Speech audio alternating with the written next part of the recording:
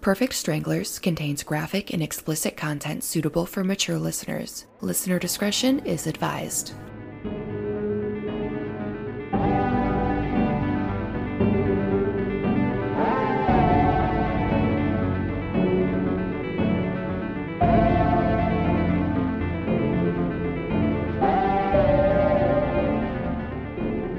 Hello, Stranglers. This is Bree. This week is our last week of summer vacation, and next week we will be back with Season 2 of Perfect Stranglers, a true crime podcast. Please like, rate, and subscribe to us on Apple Podcasts or wherever you listen. It helps us get seen, and we would really appreciate it. So this week, first of all, you guys know Woody Harrelson, the actor. You know, he played Woody in Cheers. He was in Kingpin. He was in the Zombieland movies. He was Mickey in from was that a movie? Mickey and Mallory from Natural Born Killers. Well, anyways, his dad was a hitman, which is very interesting, and I didn't know that. And I found this article from a website called All That Is Interesting, which I've used as source material before. It's a really cool website. I recommend checking it out. So this article that I'm reading to you today was actually only published a couple months ago, and it was updated. It was published May 22nd, 2021, and it was updated July 10th, 2021. It's called The Story of Charles Harrelson, the Hitman Father of Woody Harrelson, by William DeLong. Here goes. When Woody Harrelson was a kid, his father was just a normal dad. But by the time he grew up, Charles Harrelson was a twice incarcerated hitman. Sometimes the most interesting actors come from eccentric parents or broken childhoods. The latter is certainly the case with Woody Harrelson, whose father was a professional hitman who spent most of his life in prison. Charles Harrelson disappeared from Woody's life in 1968 when the actor was just 7 years old. Afterward, the elder Harrelson killed a Texas grain dealer and received a 15-year sentence. Somehow, Harrelson got out early for good behavior, and that was in 1978. The hitman's freedom didn't last long. Texas drug lord Jimmy Chagra hired Harrelson to kill someone who stood in his way. Chagra forked over $25,000, that is $250,000, because he faced a life sentence for drug smuggling. Chagra was scheduled to go before U.S. District Judge John H. Wood Jr. in El Paso, Texas in July of 1979. Defense attorneys nicknamed Wood Maximum John because of the harsh life sentences he handed down to drug dealers.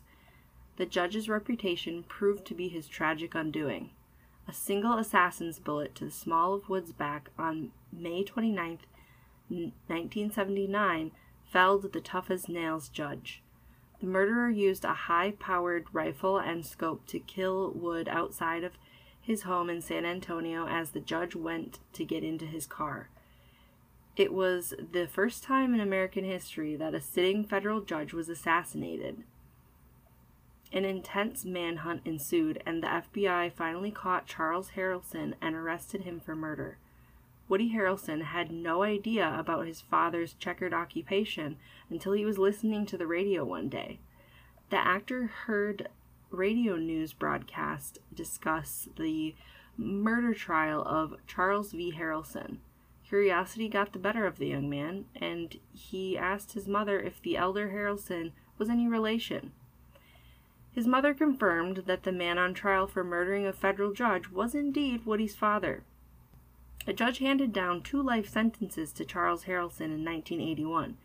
Even though the two were estranged, the actor said that he tried to have a relationship with his father beginning in the early 1980s.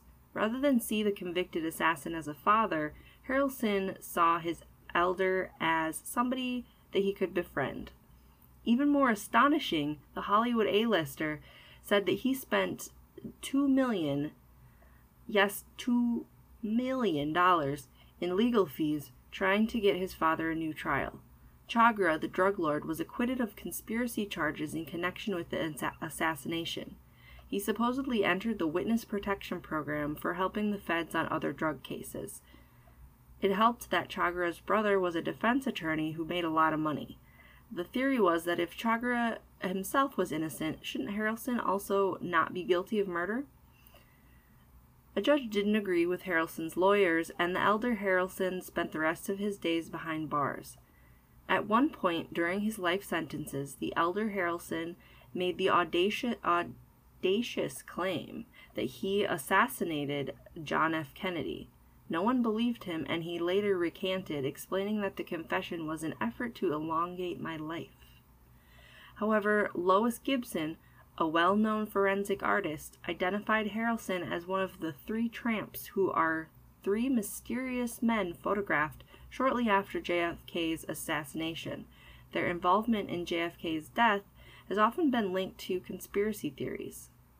Charles Harrelson died of a heart attack in prison in 2007. When asked if the convicted assassin influenced his life, the younger Harrelson said, "Quite a bit. I was born on his birthday. They have a thing in Japan where they say if you're born on your father's birthday, you're not like your father, you are your father. And it's so weird when I would sit and talk with him. It was just mind-blowing to see all the things that he did just like me."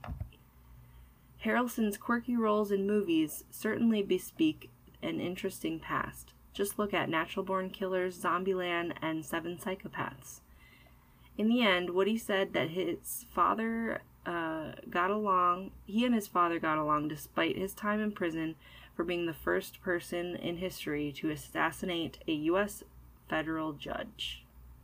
Yeah, so I thought that was pretty interesting. That's wild, you know?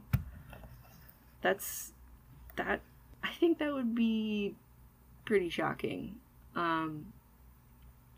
Also interesting that he, spent so much money on his dad, who he didn't even really know, for a new legal trial. So, very interesting. I'm kind of a fan of Woody Harrelson, actually. He's he's funny, and he's also a marijuana activist, for legalization, for medical, all that kind of stuff. So, smart guy, funny guy. So that about wraps it up. This is a really short one today, guys, but you know what? We're on vacation. So we just wanted to keep in touch. And you'll be hearing a lot more from us coming up in season 2, which starts next week. So mark it on your calendars, Stranglers. We will talk to you later. Bye, Stranglers.